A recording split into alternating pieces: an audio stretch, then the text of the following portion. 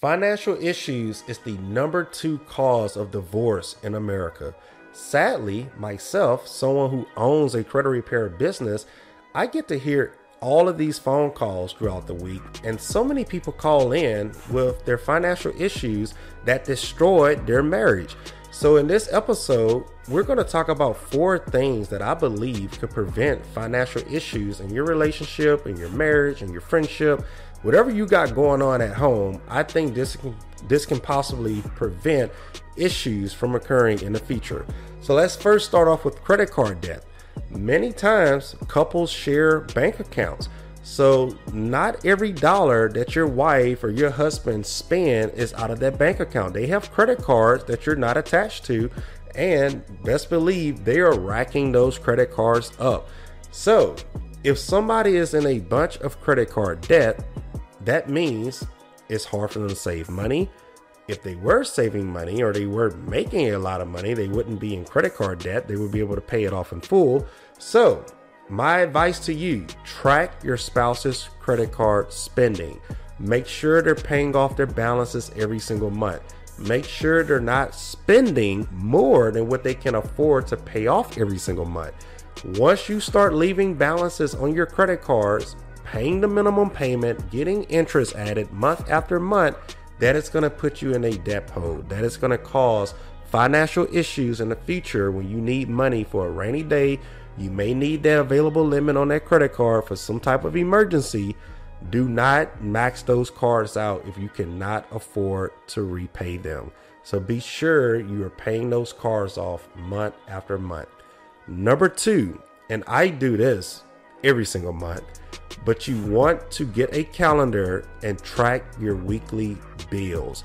So today is in the month of October. Let's just say November is next week technically. So for November, I've already got all of my bills written down on my calendar. On the 1st, I have whatever bills that's due on the 1st. On the 5th, I've written down what bills are due on the 5th. I like to stay at least 2 weeks ahead on my bills just so I can make sure I'm not skipping anything the week of. So a lot of times people memorize their bills, just by the due date, and they sometimes forget. They may go on vacation and a bill may be due on the week of their vacation, and they're out of town on the beach somewhere or on a cruise enjoying their life, and they get back home and they're like, oh shoot, I forgot to pay this or I forgot to pay that.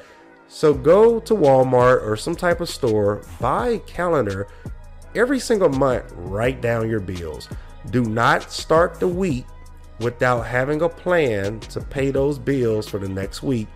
Or do not start buying, shoes or going out and financing a vehicle or whatever the case may be, unless bills are paid for that week or two or whatever your pay period is. So track your bills.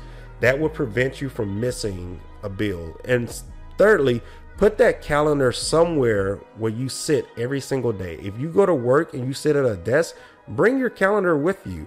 If you don't have a job to where you can set a calendar next to you every single morning, well, set reminders on your phone. You have 5 bills due this week. Well, set a reminder on your phone very first thing Monday morning and just tell Siri to remind yourself to pay those bills. Track your bills. The third thing I want to talk about is saving.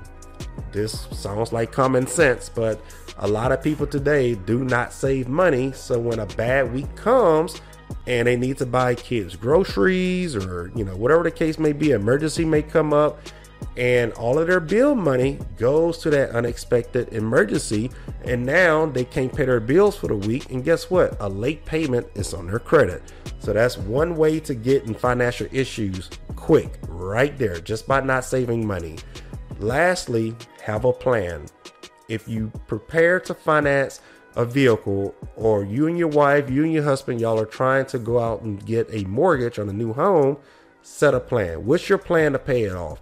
What's your plan if one of y'all lose a job? How many months of bills do y'all have saved up if both of y'all lose a job?